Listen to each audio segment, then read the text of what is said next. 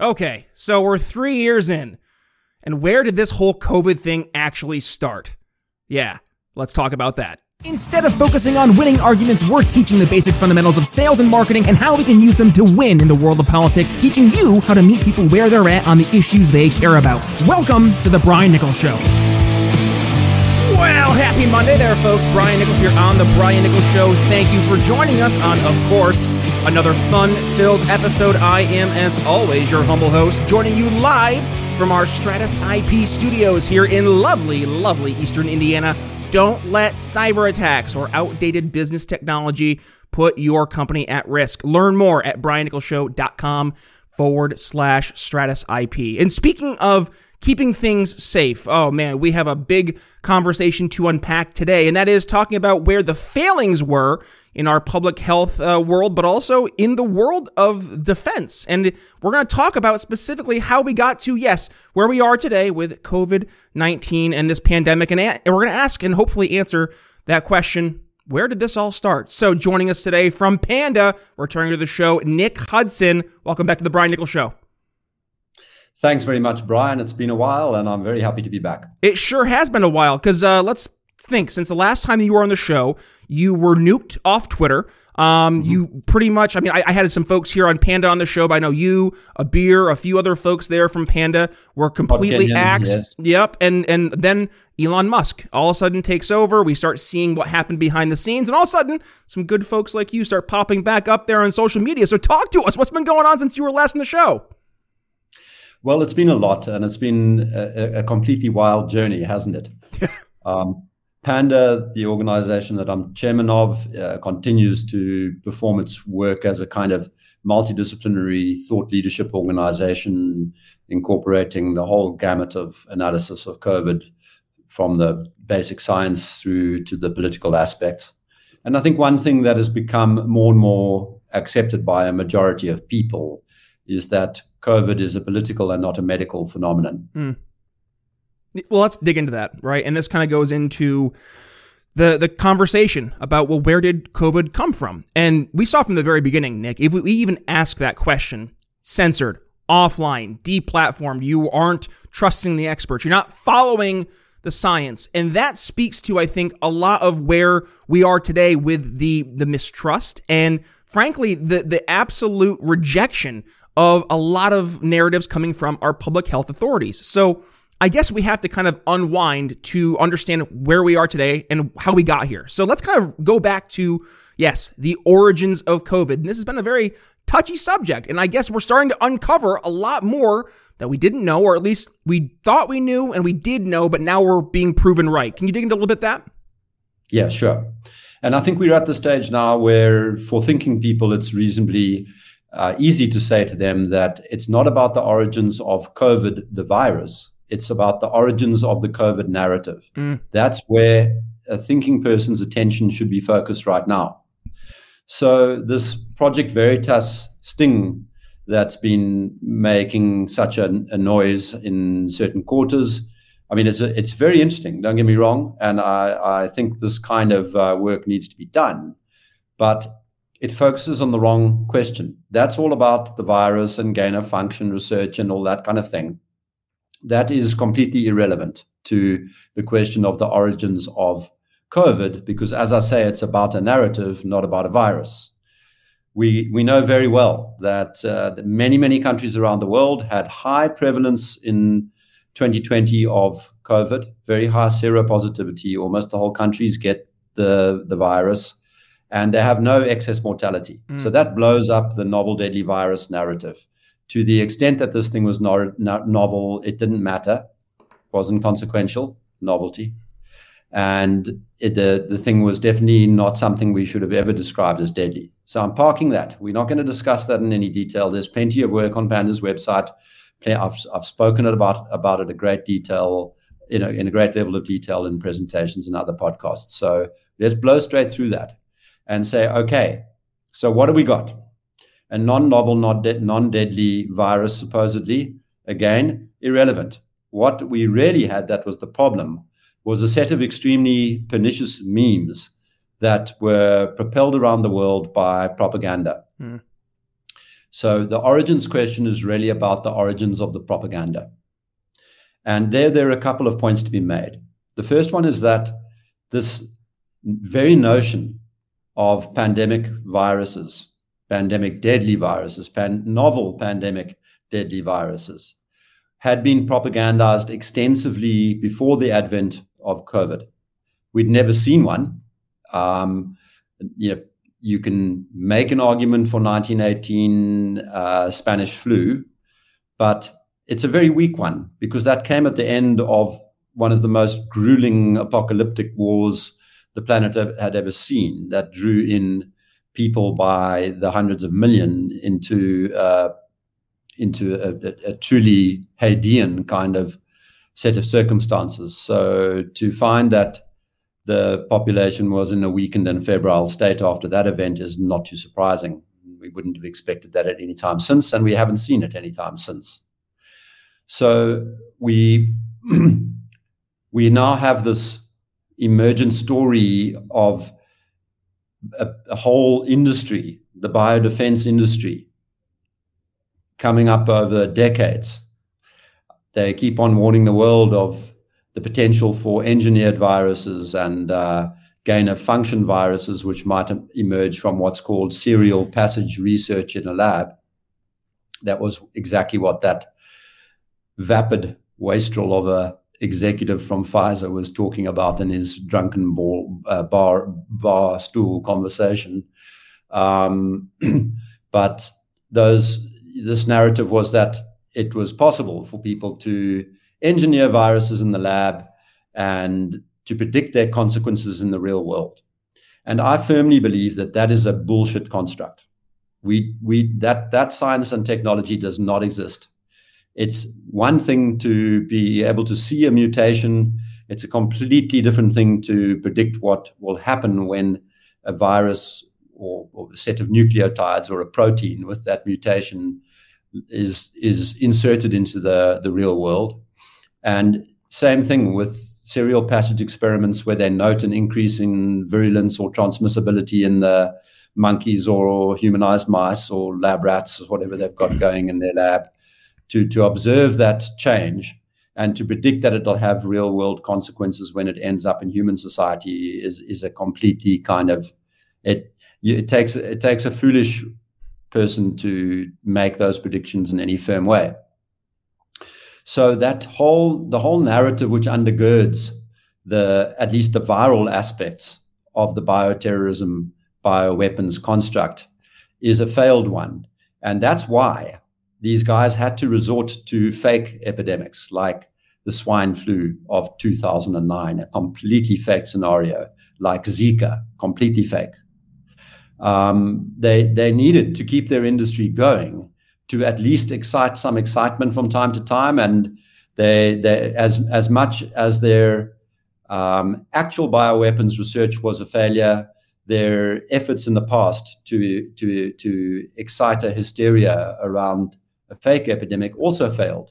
But they were learning their lessons as they went along, and this time around they succeeded. So, sorry, go ahead. No, go ahead.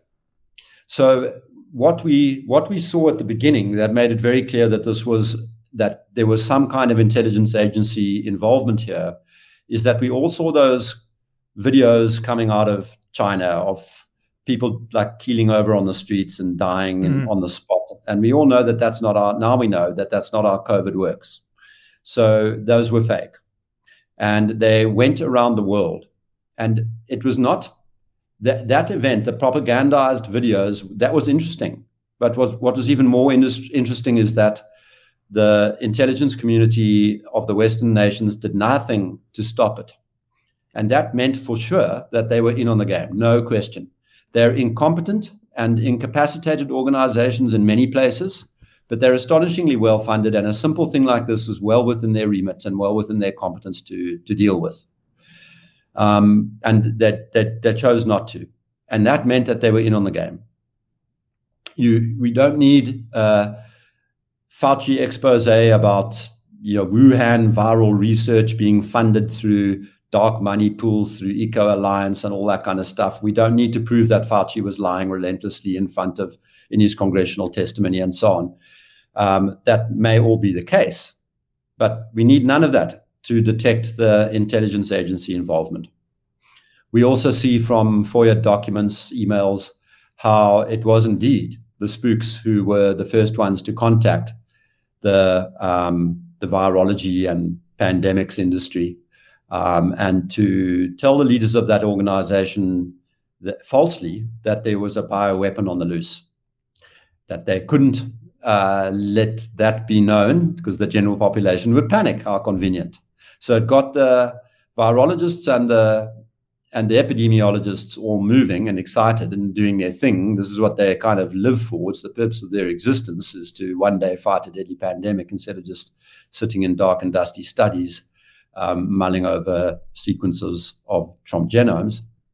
And they were very successful in scaring the living daylights out of the virology community, who then went and scared the living daylights out of their politicians. I think that's kind of one part of the origin story. That little chain of events looks fairly clearly to be the case. The part that I said, when the part at the beginning that I don't want to allow to sort of drift away, is that I said they said there was a bioweapon, but I believe that they knew there wasn't one.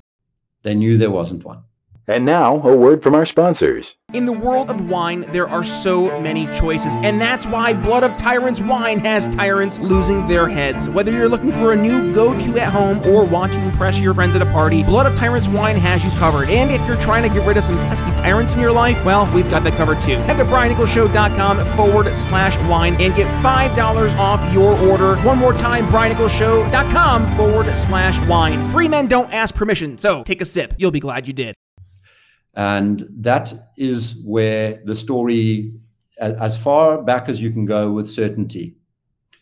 To summarize, you have this industry that's been set up to find potential methods to generate bioweapons and to defend against them. It produces around zero over many decades of research because it's based on false premises, which we can go into just now. They're sitting there waiting. They've tried to get things amped up in the past. This time they want to do it again. And the opportunity presents somehow in 2020.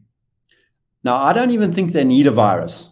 When the extent to which they managed the propaganda and the flow of information was so profound that I think you could do this at any day of any year, with any circulating bug. Every year we have something that's more prevalent than the other things. And if you just said, look, we've got this year it's a more dangerous version of the adenovirus or the rhinovirus or RSV or influenza or whatever the case may be. You just told everybody that and then started testing using these ridiculous PCR tests that are jacked up to stupid sensitivities so that they'll detect just about anything and anything. Then you've got a pandemic and a panic and a hysteria, and people will die because you will cause changes to be made, not to what the disease burden is, but to the way healthcare is dealing with them. The standards of care all get messed up. People start being isolated, which is bad for them. People start being moved from facility to facility, which is bad for them, particularly if they're old. And people start being denied treatment, whether it's early treatment or general treatment, doesn't matter. If you deny them treatment, they will suffer. You could, if you do what the World Health Organization did and advise against the use of antibiotics, then people will die. If you stick people on ventilators, they will die. If you dose them with remdesivir, they will die. So endless is the list of, worsening in standards of care. And when you have that, people will die. And that's what happened. This was not a case of the deaths following the spread of a virus. It was the case of the deaths following the spread of a PCR test and a panic. And we can see that very robustly in the statistical science. A viral spread will leave a telltale trace in the data. A bit like the way you drop a stone into a pond, you'll see ripples. We can't see those ripples. They're not there. They do not exist in anybody's granular data. So what we do see, on the other hand, is the spread of testing kits. And that's what we encountered was testing into an already positive community of people, followed by panic and changes in the standards of care in hospitals all around the Western world. And what followed that was death. So that's the setup. You can do this any time of the year. Now, the question is, was there any apparatus sitting above the intelligence agencies of the West? That's number one. And number two, what was the involvement or the relationship with China? Because it was where this stupid idea of lockdown, stupid from a public health perspective. Of course, it could be a fairly intelligent idea if you're an evil somebody trying to launch an epidemic for monetary reasons or for reasons of political agenda. But it's a stupid idea, lockdown. So it originates in China, gets picked up in Italy for reasons which are increasingly understood, but which I think we won't have time to go into.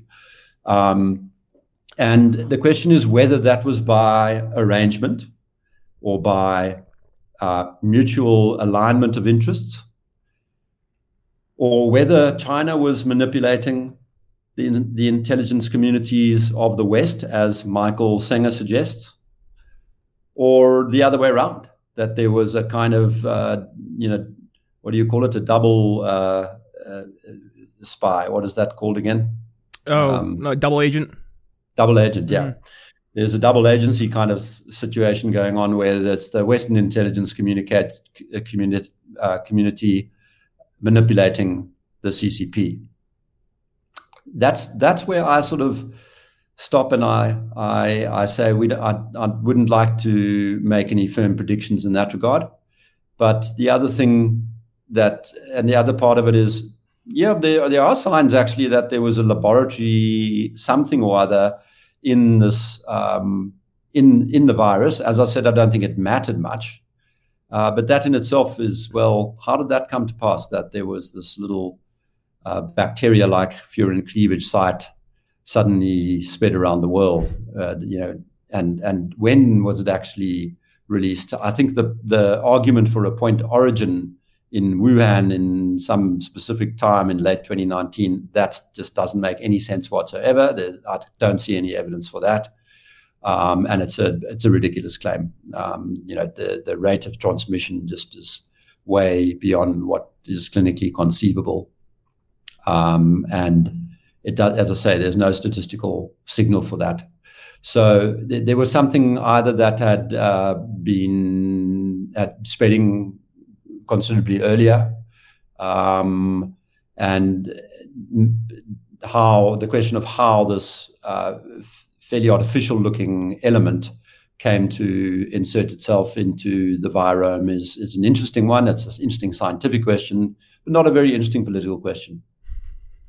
Well, I guess my question to that will be, do you see any ray of hope? Because I've seen at least a lot of folks that were politically agnostic, or dare we say, head in the sand. They weren't really paying attention to what was happening in the world, more focused on their day-to-day, suddenly now aware of what's happening and are much more guarded about what would happen in the future. Do you see any solace in the future saying, hey, maybe some folks are aware of what we experience and they're going to be prepared for next time?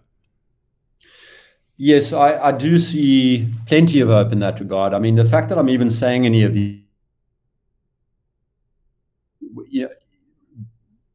that awareness of intelligence community participation and involvement was a very early thing, right? That was my first thought when I saw these videos, not so much the videos themselves, but the fact that they spread so virally without any countermeasures. Very much like Ukraine, too, if you notice, like the yes. Ghost of Kiev, all those stories, the island of Ukrainian soldiers who told the Russian boat to go F themselves, like all that ended up being fake. And to your point, it all went hyper viral very quickly. Yeah, that one's easier to understand because you can see that this is a NATO provocation. The story that Putin woke up one day, got up on the wrong side of bed and went mad and invaded Ukraine. The way George Soros tries to present it in his articles is just ridiculous. You have to just laugh. And there's obviously a decade-long or more systematic build-up and provocation by NATO, leading to eventually a conflict that appears to have been inevitable and where they had a fair amount of control as to when they were going to spike it. So there, the absence of intelligence agency retaliation against misinformation isn't even expected because they're probably the source, you know.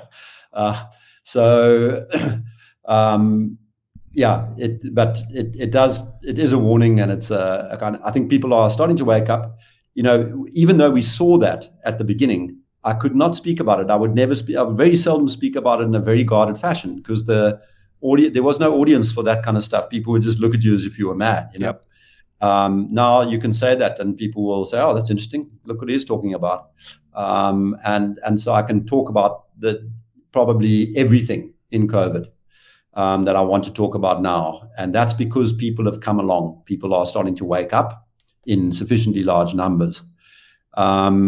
And I'm very pleased about that because it was terrible to watch so many stories that were completely ridiculous. You know, the true conspiracy theories, the ones that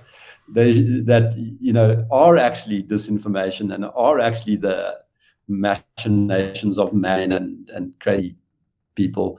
Those would sort of go uncensored because, of course, there's no need to censor idiots. You only censor the truth. And so they spread around, and it did look like there were a lot of crazy conspiracy theorists out there, but conspiracies are real. They're ever present. There are lots of open conspiracies, and that's not a crazy thing to say. I mean, in a way, every boardroom meeting that ever happens on the planet is a conspiracy of very little openness. People conspire all the time. It's a bit of a silly thing to fling around as a slur. And so now it's a question of working out what alignments of interest there were and what went on behind or above the level of the intelligence community, if anything. Well, that's just the tip of the iceberg, and unfortunately, we can't dig deep into that because we are already hard-pressed for time. So, Nick, we will definitely have to make a part 4, actually, if you think about it, because this is the third time you've been on the show.